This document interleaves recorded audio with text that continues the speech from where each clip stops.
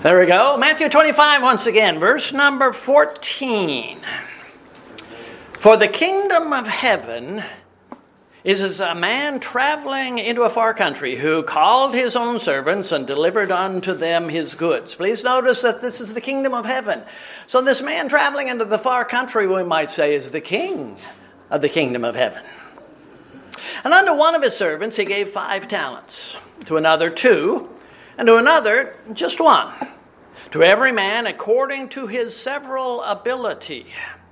And straightway, immediately, he took his journey.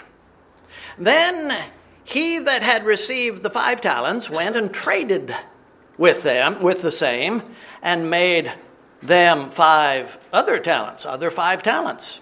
And likewise, he that had received 2, he also gained other 2. But he that had received 1 went and digged in the earth and hid his Lord's money. After a long time, the Lord of those servants cometh and reckoneth with them.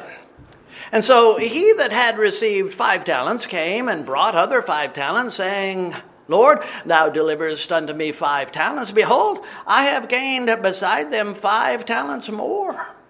And his Lord said unto him, Well done, thou good and faithful servant. Thou hast been faithful over a few things. I will make thee ruler over many things. Enter thou into the joy of thy Lord. He also that had received 2 talents came and said, Lord, thou deliverest unto me 2 talents. Behold, I have gained 2 other talents besides them. His Lord said unto him, Well done, good and faithful servant. Thou hast been faithful over a few things.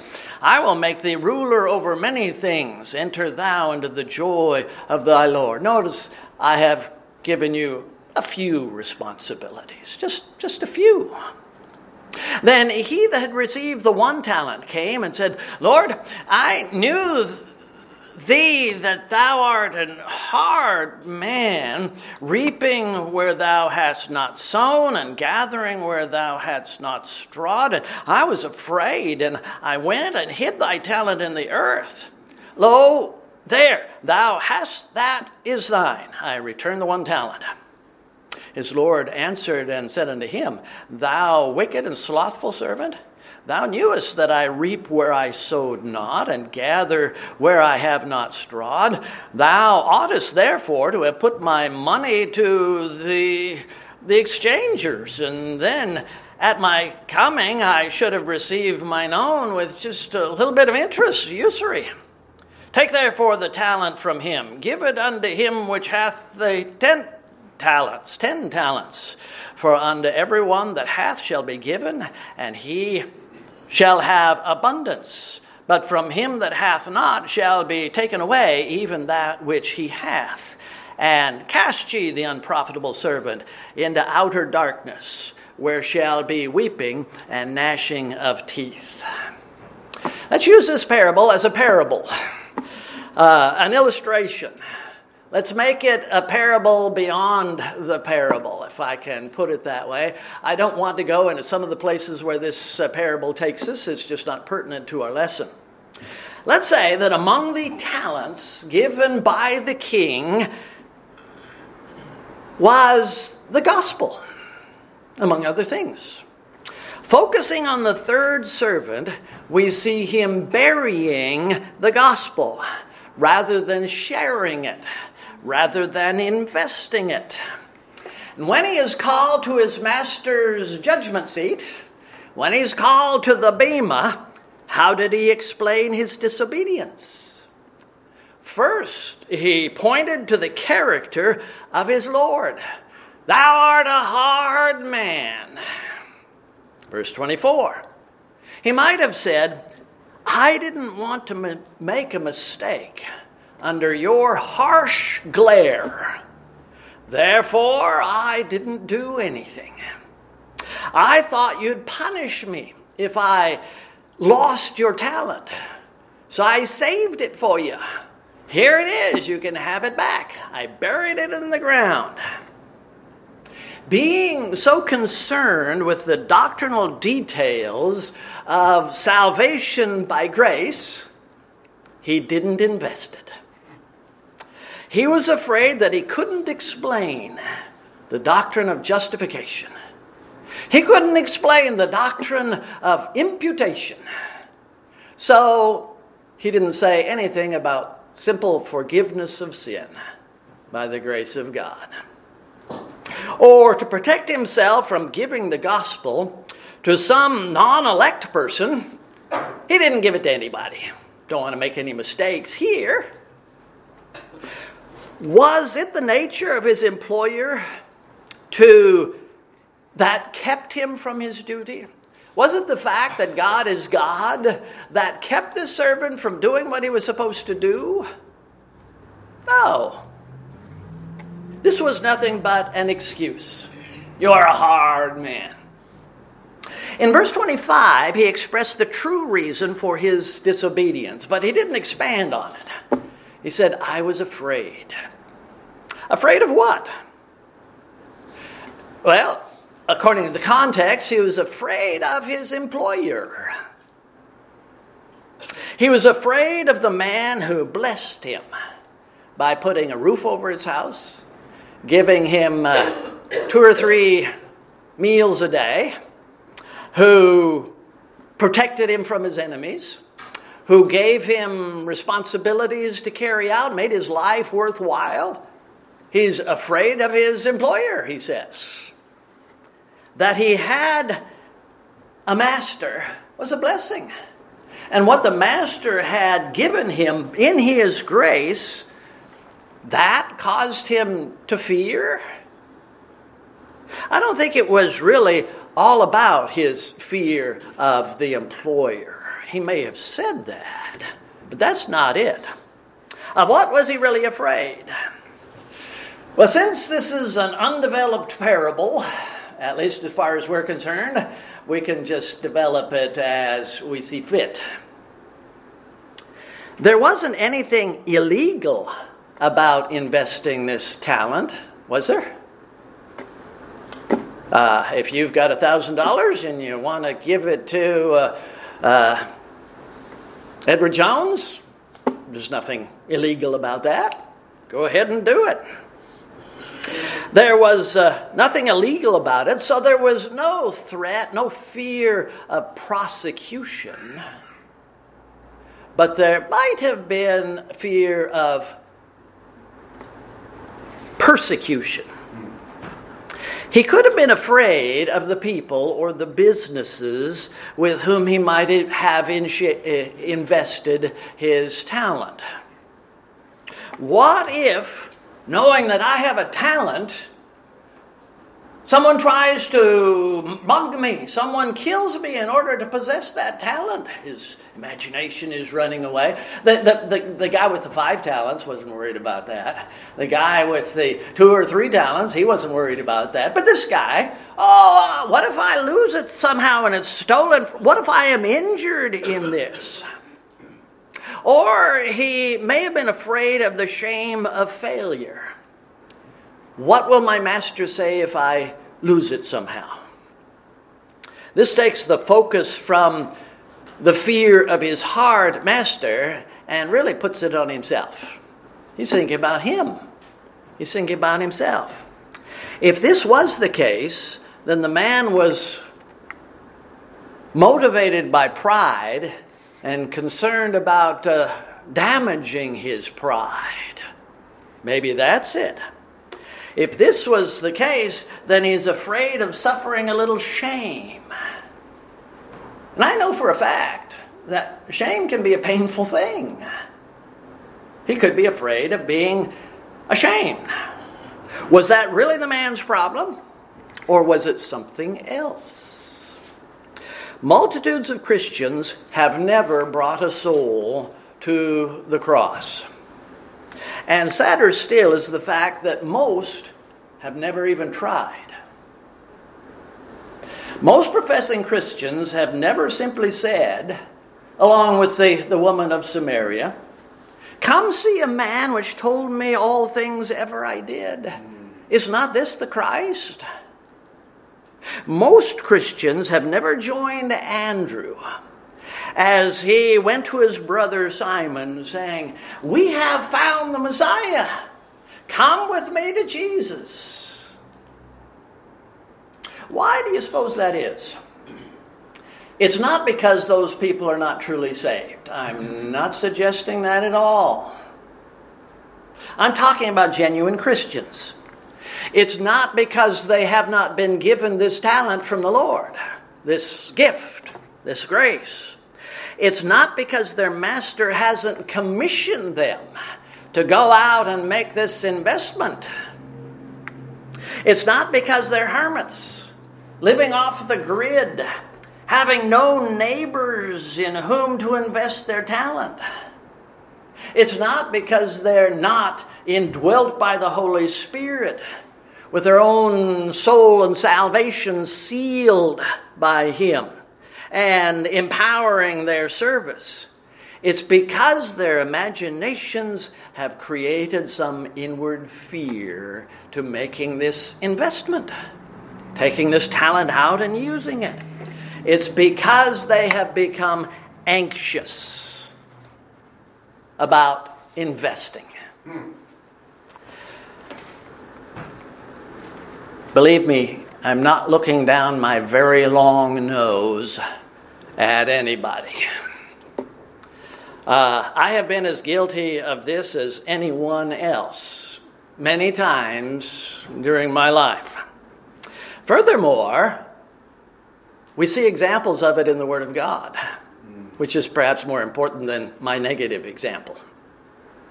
The Bible describes people who became anxious when the Lord commissioned them to do this work of evangelism. God told Moses to share his talent, the talent that he had given to him, with his kinsmen and with the Egyptians, Pharaoh in particular. And the man immediately started stuttering and stammering, metaphorically and literally. Abraham, out of fear, attempted to hide his talent from Abimelech and from another Egyptian pharaoh.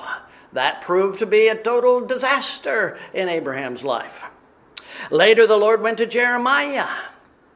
He tried to bury the talent, but it burned a hole in his pocket, shall we say. Then Jeremiah said, I will not make mention of Jehovah, nor speak any more in his name.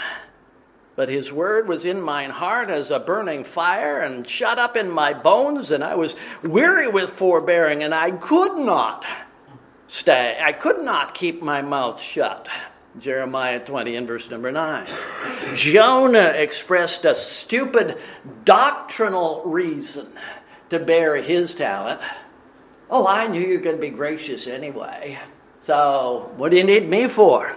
He sounds very much like those hyper-Calvinists who say, God will save whomsoever he will. So I don't need to be involved in that. Peter tried to hide his talent. The Lord said, you get down there and give Cornelius the talent that I've given to you. I'm getting a little off track. So let's return to the subject of anxiety when it comes to evangelism. The man in the Lord's parable, and certainly Moses, hid their talents out of fear, or if you like, anxiety. Anxiety might be defined as uneasiness in regard to doing something, or in regard to something. In this case, we're talking about personal evangelism. The word comes to us out of Latin, not Greek. We can't find it in the Word of God in this way. And the Latin word, original word, speaks of tightness, pressed tightly. Webster's 1828 dictionary adds that it is a lack of peace of mind and even a painful uneasiness. And I can understand that. Countless thousands of Christians become anxious whenever they think about sharing the gospel with others. And it can even become a painful anxiety. They get nervous. They get tense. They begin to sweat. Their palms get sticky. They might begin to tremble. Their brain might refuse to focus. What am I going to say to that person? Can't think of anything. Their heart rate may increase. They may even hyperventilate to the point of panic. I am not exaggerating. Why is that? Again, I'm not trying to be unkind, because I know what it is to hyperventilate in front of 6 or 8 people. I'll get to the real reason for this anxiety in a minute, but some of the peripheral causes include past failures. Go to Exodus chapter 2, chapter 3, chapter 4. You can start with 2. Moses, like Jonah, had been sailing to Tarshish. And there he is in the midst of the Mediterranean for 40 years, trying to get away from his responsibility back in Egypt. He, at one point, 40 years earlier, had attempted to do the work of the Lord. But he was doing it in the flesh and without the Lord's direction at that particular moment, and he fell flat on his face. And he ran. He knew that the Lord had called him to become the means of salvation for the people of Israel. In a sense, beginning at the time of his childhood, he understood his calling and that the Lord had given him a particular talent. But the first time he tried to share it with one of his neighbors, the man said, "Who made thee a prince and a judge over us?" Chapter 2 and verse number 14. That sounds very similar to, "Who are you to tell me that I'm a sinner? Who are you to tell me that I need a Savior? I am every bit as good as you are." I see a parallel there. Well, in the next verse, we see Moses fleeing from his calling, fleeing from his responsibility into the Midian wilderness. At that point, he had not learned that God's work will be carried out successfully only when God is the catalyst and the means to get it done. Moses' past failure filled him with anxiety when it came time to resume his calling. So when the Lord came to him after 40 years in the wilderness and said, "Let's go," he froze. "Oh, I can't do that. I can't do that." I assume that early in his life, after being raised in Pharaoh's house, Moses might have had some fleshly self-confidence. But having fled into the land of Midian, meeting Jethro, marrying his daughter, spending the next 40 years living among the sheep, he had become somewhat sheepish himself. At that point in his life, he had become timid. So when God put the talent that he had earlier fumbled back into his hand, Moses essentially told the Lord, "I don't have the temperament of a soul winner. I'm not an outgoing person. I am not a salesman. I don't have the aptitude to do the work which you're calling me to do. I can't look at my former neighbors in the eye and tell them that they're lost and they need a Savior. I'm a failure, Lord. Why do you want to use a failure?" You know, that's essentially what he did with Jonah. "I know you're a failure, and I'm not giving up on you. You've got a work to do." Perhaps there was some anxiety coming from the depths of Moses' timid soul. He's described as the meekest of all men. It made him hide his talent. I would venture to guess that among many, this timidity is the primary reason why most Christians aren't out there the way they should be. Another reason might be attributed to inexperience, a lack of training for the work. Come on. Obviously, everything we ever do was at some point at the beginning. There's always a first time. There has to be a first time. I cannot remember the first time I tried to share my faith. It was probably with my friend Larry Bond, but I'm not sure about that. I can clearly remember the first time I stood before a congregation and tried to preach the gospel.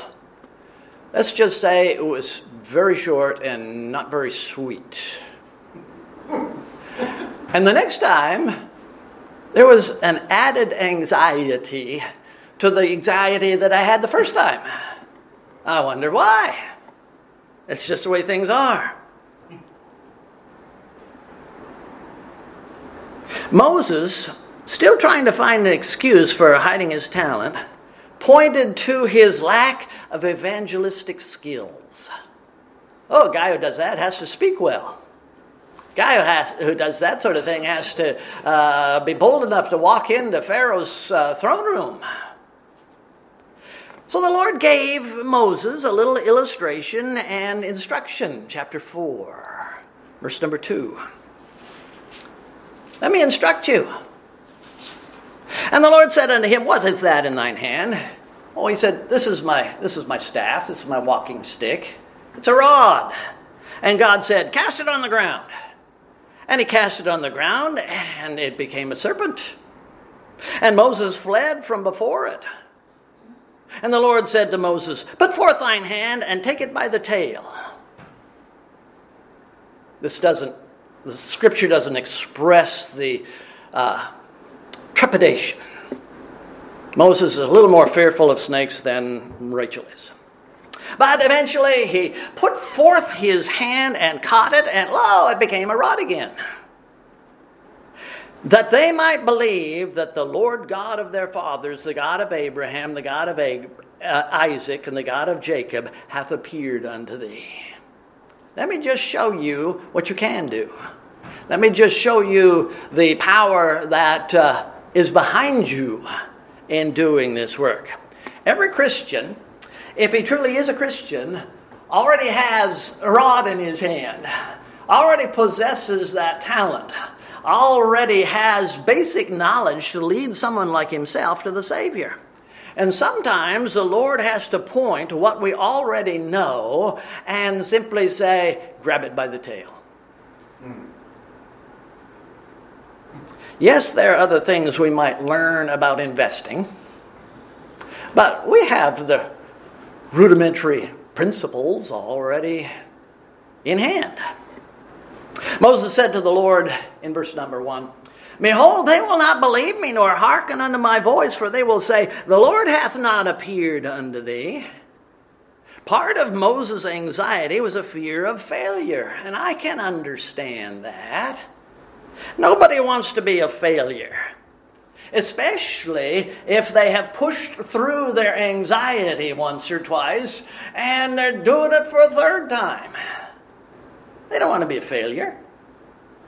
Here's where some of my illustration falls apart. The servant in Matthew 25, going back to where we started, might have invested and lost his master's talent. It's a possibility. It's gone. A bundle of cash. But I have a sneaking suspicion that if that had been the case, his master would not have been as upset with him at the loss of that single talent than he was at not doing anything with the talent. But our situation is somewhat different. You and Moses and me, we have not been given a physical talent. which might be stolen or lost through mismanagement. We have been given something intangible, something spiritual. Our commodity, our talent is the gospel. It is a simple statement of the grace of God. It is verbal, and it is eternal. You might feel led of the Lord to give someone a copy of the Bible as a part of your witness to Him. And you may be taking out your trash 3 days later, and you glance over at your neighbor's trash can, and there is your Bible at the top of his trash. He may actually be saying something to you. I have had that happen. And it hurts. It stings a little bit. That Bible cost you 5 trips to Starbucks. It cost you something. And he just threw it in the trash. But Moses' responsibility and our commission is simply to call people out of slavery. It's simply to say, come with me to Jesus. The only commodity we are investing are words. And whether anyone listens or responds, we haven't lost anything. No matter how many times we share this talent, we still have as much as we had to begin with, and most likely gaining a little interest along the way. So share those words and let the Holy Spirit empower them.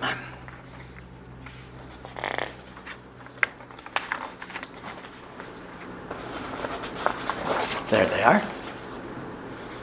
We're not living in the 16th century, where the Catholics and the Protestants might arrest us for sharing the gospel. We have no reason to be anxious for our physical lives.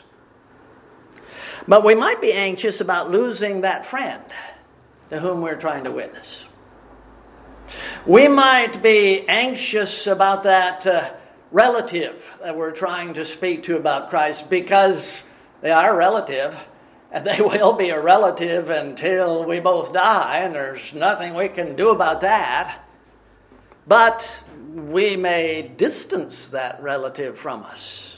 I fear that I'll never be able to speak to my cousin again. Or we might be afraid that by sharing the gospel with our neighbor, we might create an enemy 15 feet away over the picket fence that's between our properties.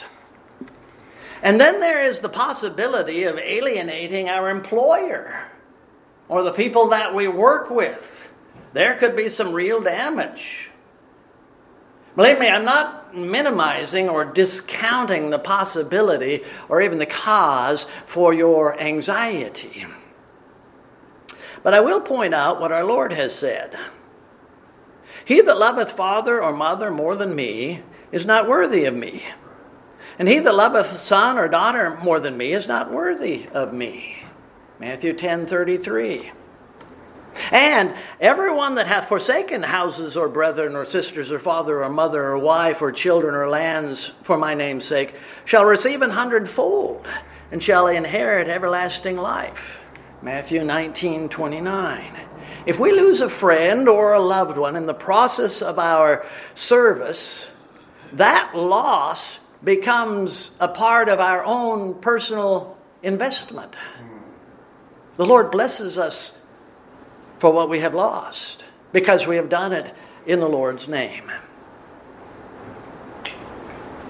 How can we get over our soul-winning anxiety? I wish there was some magic dust that I could sprinkle over myself, over you. By walking beside Moses into Pharaoh's palace, stating our testimony, and walking out again without success. How do we deal with our anxiety? Failure. That doesn't sound like a very positive situation. Maybe not, but it is biblical. How many times did Moses walk up those fancy steps into the palace of Pharaoh to say, "Let my people go"? And he said, "No." It wasn't once, it wasn't twice, it was several times. And he kept going back. How often did he have to tell Israel that he was God's representative before them, before they started to listen? Maybe there's one or two each time that he said that sort of thing. After each one of the plagues, maybe there was another one or two that started to recognize Moses' position. With each presentation, there was just a little bit more. How do we get over our anxiety? By experience. Whether there's any victory in the experience or not. Just doing it. I won't go into it right now. But I believe the Lord is as interested or more interested in us as His servants as He is the people to whom we are witnessing. I've been spending a lot of time thinking about and reading about Jonah. I think the Lord was as interested in Jonah as He was the people of Nineveh. The Lord could have gotten another servant to go preach after Jonah ran away. No, Jonah, I'm interested in you. The Lord is interested in us. Even though we are failures, we have to remember that victory is not a part of our arsenal. Victory is in the hands of the Lord. The prophet is as much God's as the talent that He has given us to invest. Again, how many times does a baby have to fall down before he learns how to walk? The Lord has put a desire in that baby's heart to walk. And I'm going to hit my head, and I'm going to flatten my bottom, and I'm going to squish my diaper, and I'm going to do it until I learn how to walk. How do we get rid of our soul-winning anxiety? First, by casting aside each and every one of the excuses that we have been using to keep us from our obedience. The slothful man saith, "There's a lion in the way. There's a lion in the streets." Proverbs 26:13. No, there is not. Your imagination says there's a lion in the street. Moses said, "Oh, my Lord, I am not eloquent, neither hitherto nor since thou hast spoken unto thy servant. I am slow of speech and slow of tongue." And the Lord said unto him, "Who hath made man's mouth? Who maketh the dumb or the deaf or the seeing or the blind? Have not I the Lord? Don't throw that excuse at me." Gideon said, "O my Lord, wherewith shall I save Israel? Behold, my family is poor in Manasseh, and I am the least in my father's house." And the Lord said unto him, "Surely I will be with thee. Your pedigree, whether secular or religious, is nothing to me." That investment company is not interested in anything about you. They're interested in that $1,000 you might invest. That's all they care about. Jeremiah said, "Behold, I cannot speak, for I am a child." Jeremiah 1:7. But the Lord said unto me, "Say not, I am a child, for thou shalt go to all that I shall send thee, and whatsoever I command thee thou shalt speak. Be not afraid of their faces, don't be anxious, for I am with thee to deliver thee, saith the Lord." The Lord essentially told Jeremiah to throw aside his anxiety. I'm not going to pretend that this is an easy thing for everyone. It isn't. But something else in the Lord's replies to each one of these people might be summarized with the idea, look into my face. Forget about that face. Look at me. Reach into my toolkit. I will bless you. Paul told the Philippians, "I can do all things through Christ which strengtheneth me." implying, so can you. You can share the gospel with others, simply inviting eternal souls to the Savior. Paul told the Corinthians, we are not sufficient in ourselves, but our sufficiency is of God, who also maketh us able ministers of the New Testament. Our strength may, in part, be linked to our lack of strength. As the Lord told Paul, my grace is sufficient for thee, for my strength is made perfect in weakness. It's all right to be anxious if you're going into battle.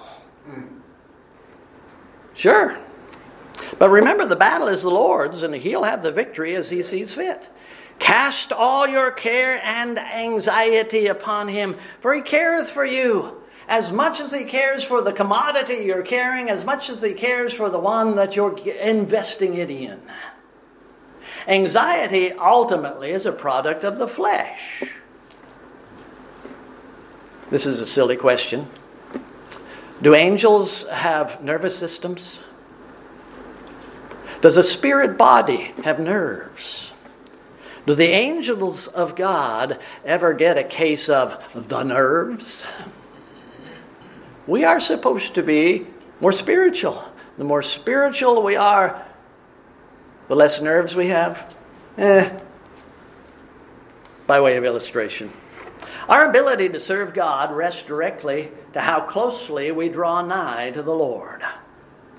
Most Christians live with the wrong goals for their lives, when we should be seeking the Lord's glory in everything. We fall short of that, looking at our pride or our whatever. Our fear should not be whether we are successful in winning that person to Christ. Our fear should be whether or not we are willing to please the Lord and taking our 5 talents or 2 talents or 1 talent and investing it properly.